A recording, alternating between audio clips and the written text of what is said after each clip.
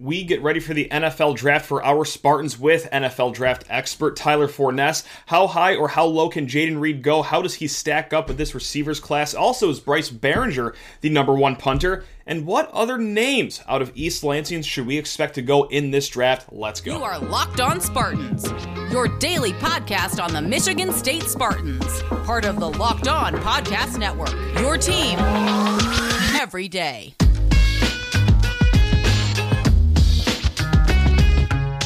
Spartan friends, Spartan family, Locked on Spartans listeners, thank you so much for kicking off your day with us here at Locked on Spartans, and welcome to, finally, the NFL Draft. God, I feel like we talk about this for 10 months out of the year, but hey, the day is finally here. We expect to hear some Spartans' names called on the podium this weekend coming up in Kansas City.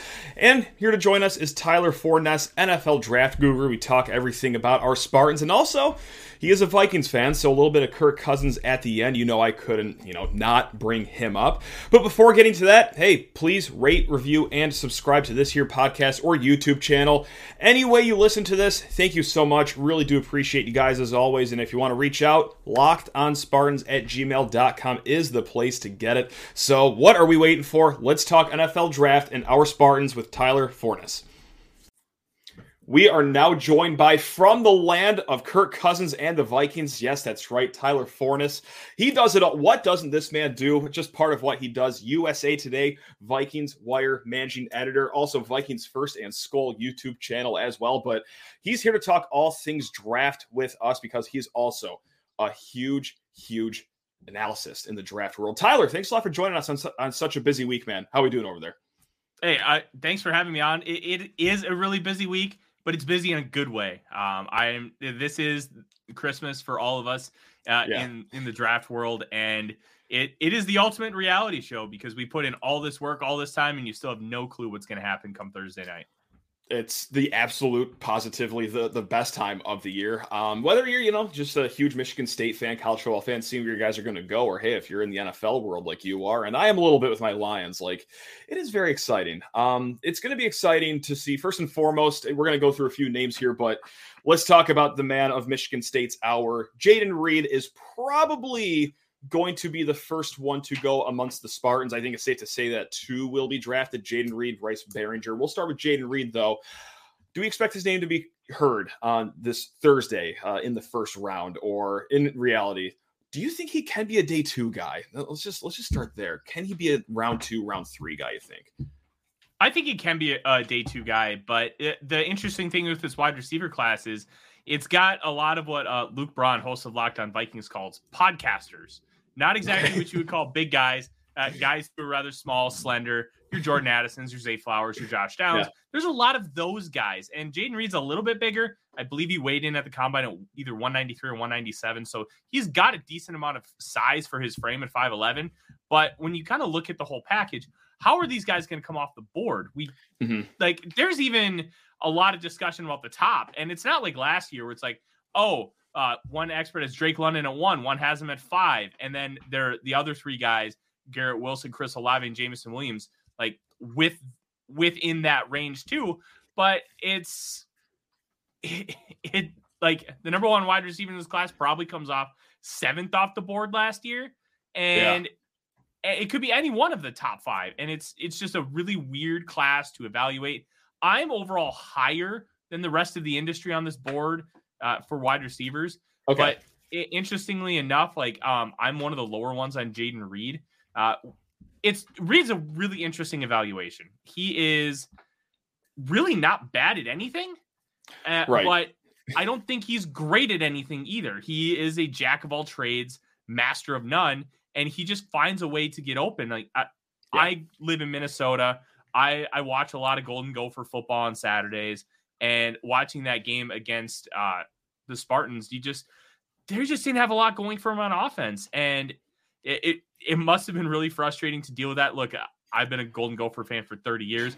I understand frustrating offenses. I just watched Tanner Morgan lead my team for the last 4 years. Sure. So we can sympathize with each other there, but that Reed is interesting. He's very quick off the line of scrimmage. He can separate. He can do a lot of the little nuanced things which you really like to see at the college level, because not a lot of Offenses will prioritize nuance, especially with like with air raid and a lot of these spread concepts with RPOs. And like you look at Jonathan Mingo has no nuance whatsoever, but he's got this incredible athletic profile, and what he does in space really has people kind of salivating over him. Reed is he's kind of a technician, and he's not overly explosive. He's not overly fast, but they're not down traits either.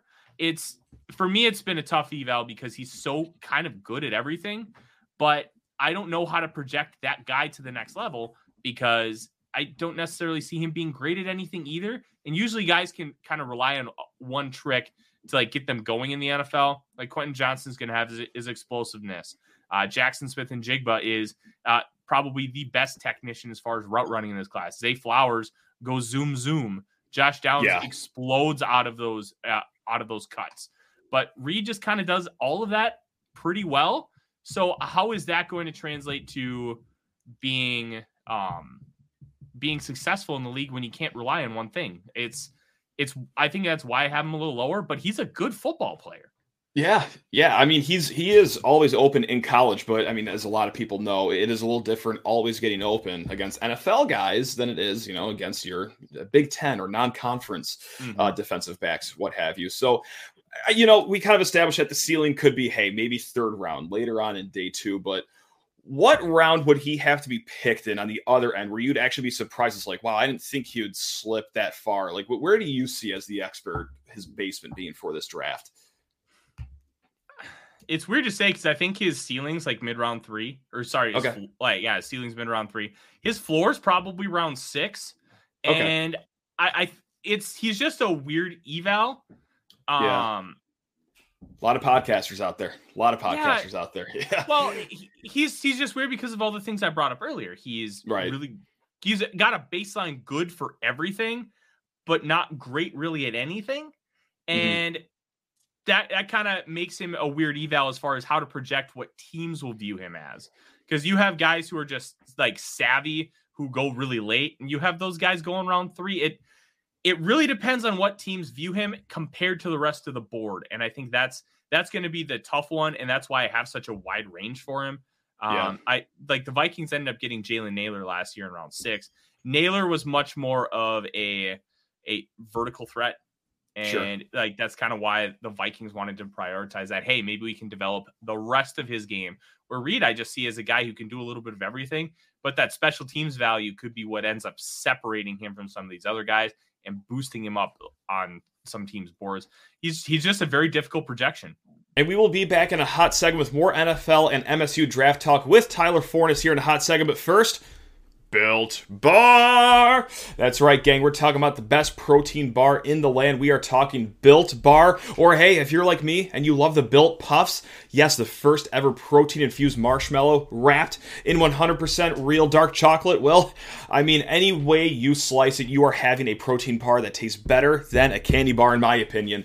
They come in unbelievable flavors like churro, peanut butter brownie, cookies and cream, and over the weekend, a peanut butter puff. That's right. Cannot wait to get my hands and mouth on that one. And look, hey, when I'm going golfing, if I'm about to start a workout, if I just got a long day of yard work, always kick it off with a Built Bar or Built Puff because, hey, most of these things only have 130 calories, just 4 grams of sugar, but yet a whopping 17 grams of protein. This is not going to feel you, or not have you feeling all jittery. You're not going to feel weighed down. You're going to feel low and light with the 130 calories and just 4 grams of sugar, but feeling the power with the 17 grams of protein. So what are you waiting for? Head over to Built.com. That's right. Very, very, very easy website to use. Find all the fun flavors over there at Built.com. Or if you're out and about at a Sam's Club or a Walmart, stroll on over to the pharmacy section, get yourself a 4-bar box of Built right there. All right, just like I said, Built.com, also a great place to start. So stock up on those Built bars. And he was a pretty good menace in the return game, whether it be punt return, kickoff return. Didn't really get to flash a lot of that his senior year since he, suffered an injury early on in the year. They kind of spelled him with different guys. But do you think that Jayden Reed could be a special teamer in the NFL, or is the gap between what he does in college against the competition that big between like what NFL teams are looking for from return men? I think he could be a good return man. Okay. I like the thing with punt returns is speed is great, but you really want vision and quickness. And I think he has both of those things, and being able to kind of maximize those elements and you have to avoid the first guy. It doesn't matter how quick you are. Like fast guys don't always translate as punt returners. It's the guys who have the special ability to see what's happening in front of them and maneuver around it. That's why Dante Hall was so good for so long. That's why Devin Hester's the best of all time. Like you just can't put anybody back there and expect them to be great, because you have to be able to avoid. And I think Reed can do that. I also think that he would be able to provide some other elements on special teams. I think he's big enough to be a gunner. I think that you can utilize him in kick return if you want. But I think he's probably best as a punt returner, just because he has the ability to be quick with his feet. You can see it in his releases off the line of scrimmage, because if he can do that against defensive backs there, he can do it against worse defensive backs in the punt return game. Sure. And like a lot of times, you don't really think wide receivers when it comes to gunners, but hey, that's how Jalen Naylor got his first NFL catch, if I'm not mistaken, by being a gunner. Fake punt. Hey, I'm here waiting for you. So it could work out. There's a lot of different ways to use talented guys like that. Well, actually, speaking of punting, let's get to guy number 2 here, Bryce Baringer. That's right. Last year's draft, 4 punters taken off the board as early as late in the 4th round. The draft before that, there was just 1 punter taken. What are you looking at here just for the punting position as a whole? Is this going to be another, fire sale where there's going to be 3 or 4 punters drafted, or is it kind of just Bryce Baringer and maybe another guy just chilling there by themselves, being like, all right, who wants the only punter here? I don't think this punter class is quite as good as last year's, but I do think there's talent, and Baringer is arguably the best one on the board. When I saw him at the Senior Bowl, I came away kind of impressed. There is some interesting chatter about him. Like some people really liked his game at the Senior Bowl. Some people were a little disappointed, but I'm not what I call a punter expert. So I reached out to who a lot of people know as the spreadsheet guru, and he also is a writer for Chargers Wire. His name's Alex Katzen, and he is a special team sommelier, and he thinks that he's easily the best punter in the class. And the advanced stats really agree with that. And I kind of took a look, and you could see progression on the stat sheet throughout his entire time at Michigan State. And when you're doing a position like punting, and you want to see progression, and there's some things you can't control. You can't always control net yards. You can't always control like how balls are going to roll, but you can control, hey, how long is my hang time? How am I doing with directional stuff? And he kept improving year after year with a lot of those advanced metrics. And if you want a punter for an inexpensive price, because I think that's why teams draft punters, then you're sitting in a good spot with Baringer. I think gone are the days where you're taking that guy in round 3. Like the Jaguars famously took a punter one spot before the Seahawks took Russell Wilson, which is just that's LOL. Right. Yes, that's right. Those days are gone unless you have a Shane Leckler in the class, which the Raiders took, I believe, in round 2. But I think round 5 is probably where that conversation begins. I know the Penn State punter, his name is escaping me, but the Ravens took him in round 4 last year. But they also had 6 4th-round picks and then nothing after that. So they kind of it was their last pick. So I kind of understand that. I think Baringer's got a really good shot to be drafted. Some will argue like, oh, you should never draft a specialist. If the specialist is good and you want him on your football team and you want that control for an inexpensive price, I don't care. But you better be right, because like the Vikings drafted Blair Walsh in 2012. He was like borderline rookie of the year, 10 for 10 on 50+ yard field goals. Then they signed him to an extension. Year 5, he went down the toilet. So you better know that these guys are going to hit, because so much of their game is mental. Yeah, I mean, God, especially with that kicker position too. Like Roberto Aguayo will forever be the reason that a kicker does not get drafted. Like, what was that, a 2nd-round pick they burned up on him? That was tough, because he was automatic in college. Pick 55. People thought he was like the greatest kicker prospect. Oh, I did. Oh yeah, same. I was one of those people. I was like, how can this go wrong? Like, yes, this makes sense that they should take him that high. And then I don't even know if he made a kick in the NFL. It was quite the disaster, but we're big Baringer fans. It's a little different with punting, hopefully. So those are the guys that were invited to the combine and, got to go through all that. Those are the two biggest names, but there is a smattering of names here that, competed at MSU's Pro Day, try to put up some good numbers here. Xavier Henderson, Matt Carrick, Tyler Hunt, Jacob Slade, Baringer we already talked about, Kendall Brooks, Jarrett Horst, Jayden Reed, Ben VanSumeren, and Daniel Barker. Any of those names that just threw out at you, we don't have to go through every single one of those names. That would be ridiculous. But is there a name or two where you're like, that's a quality undrafted free agent guy, or maybe even backdoors open into round 7? Maybe they should be by their phone during day 3's round of drafts. Any names stick out to you there? I think it's Jacob Slade, the defensive lineman. I'm really intrigued by what his fit's going to be. He's a little bit undersized, but he's got some tools. He's got some quickness. I like the motor that he has. And when you're taking a late round guy, having a great motor is a fantastic trait, because a lot of times when you have a late round guy, you're not getting the high end athleticism. So you have to have something to kind of compensate for it. And I think Slade has that ability to be able to keep going and going and going. I'm curious what his fit would be. Is he going to be a 3 technique? Are they going to want to kick him out to a 5 in an odd front? What that is, I think I want to see him continue to grow with strength and conditioning. But you take a guy in round 6, round 7, which is his likely destination if he gets drafted, then you can put in some time in the weight room and give him the opportunity to continue to grow and get stronger. And college weight rooms are great, and their strength and conditioning programs are, but it's just a completely different world when you take the element of classes out of it. You don't have to worry about tests and homework. Your entire life is football. And I think having that for a guy like Slade, who's a little bit undersized, could be a massive benefit. And I think he could carve out a role in the NFL. And there's just one name, too, that I just want to pick your brain about, and it's Ben VanSumeren. And he was fine at Michigan State, he was a linebacker. He was objectively solid, I guess. But he's blowing up with his numbers as far as weightlifting, agility, all the tests that they do at these pro days. And now there's whispers. This guy can be drafted in day 3, no problem. And that has some state fans a little confused, shocked. When you see a guy just, put up really great numbers at a pro day and his film doesn't necessarily match it entirely, are you just saying that he might get drafted late in the rounds for special teams for a few years in the NFL, which is a great career to have. But I just, a lot of us are confused about what to do with this Ben VanSumeren thing, or how to think about this going into the draft. I mean, is there smoke there? Could he get drafted, you think, or is that just maybe a little too much dip on the chip for people saying that? Probably a little bit of both. A guy with that kind of athletic testing, that especially at the linebacker position, that is more in line with cornerbacks and wide receivers, that's going to raise red flags. You're going to be okay, let's go back and look at the tape. Is he really this athletic? And then what you have to do, because I'll be honest, I have not been able to dive into Ben VanSumeren, but I know the testing just came out absolutely absurd.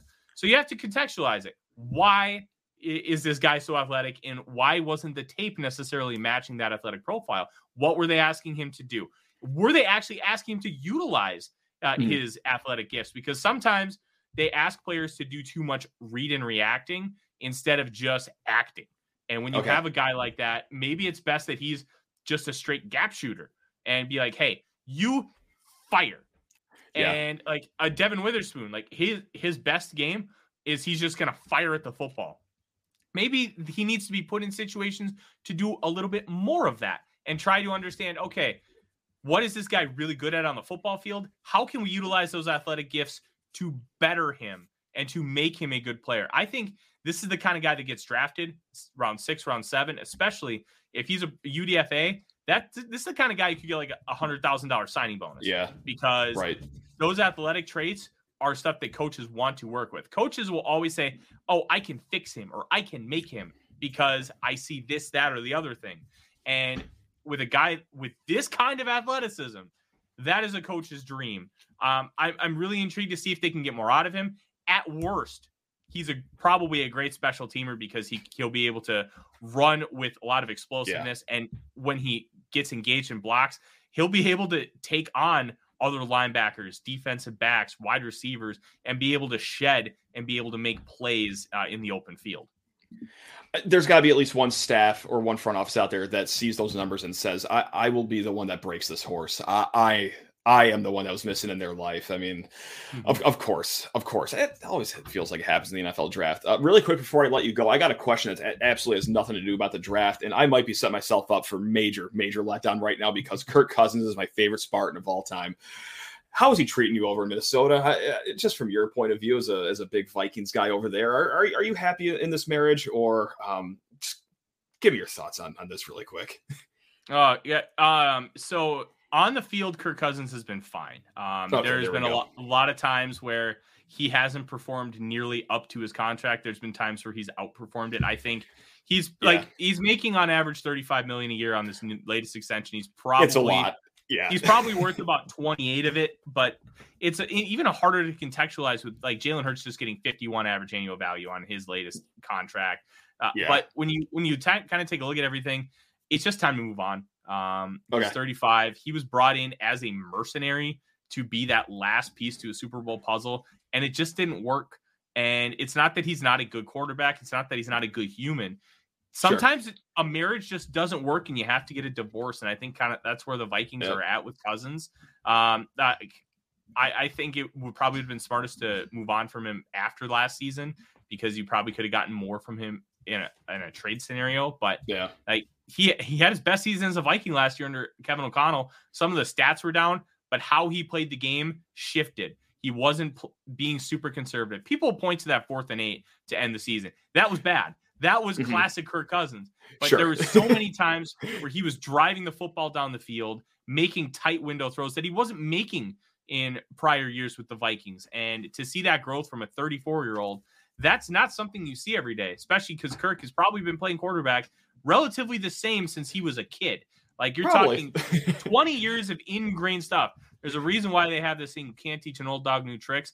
It's hard to get somebody to leave a comfort zone or a certain style. And Kevin O'Connell was able to get that out of him. And I think that he could be really good if he goes to a Kyle Shanahan, be able to really maximize the last couple of years of his career. But overall, I think he gets too much crap. I also think he gets too much love from some sectors.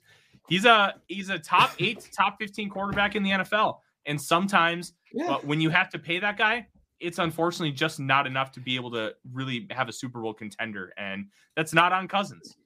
Yeah. Okay, that could have been a lot worse because I feel like every single Sunday in the NFL, it's always Kirk Cousins is most talked about guy on my Twitter timeline. And a lot of anger most of those times. So thank you for letting me down gently there. That could have been a lot worse. So listen, I'm right down the middle. I'm different from a lot of Vikings people. I like my entire job is the Minnesota Vikings. I try to be as honest and forthright as possible. And a lot of people just haven't been willing to change their minds on Cousins just because they want to be right. They want to be set in their ways.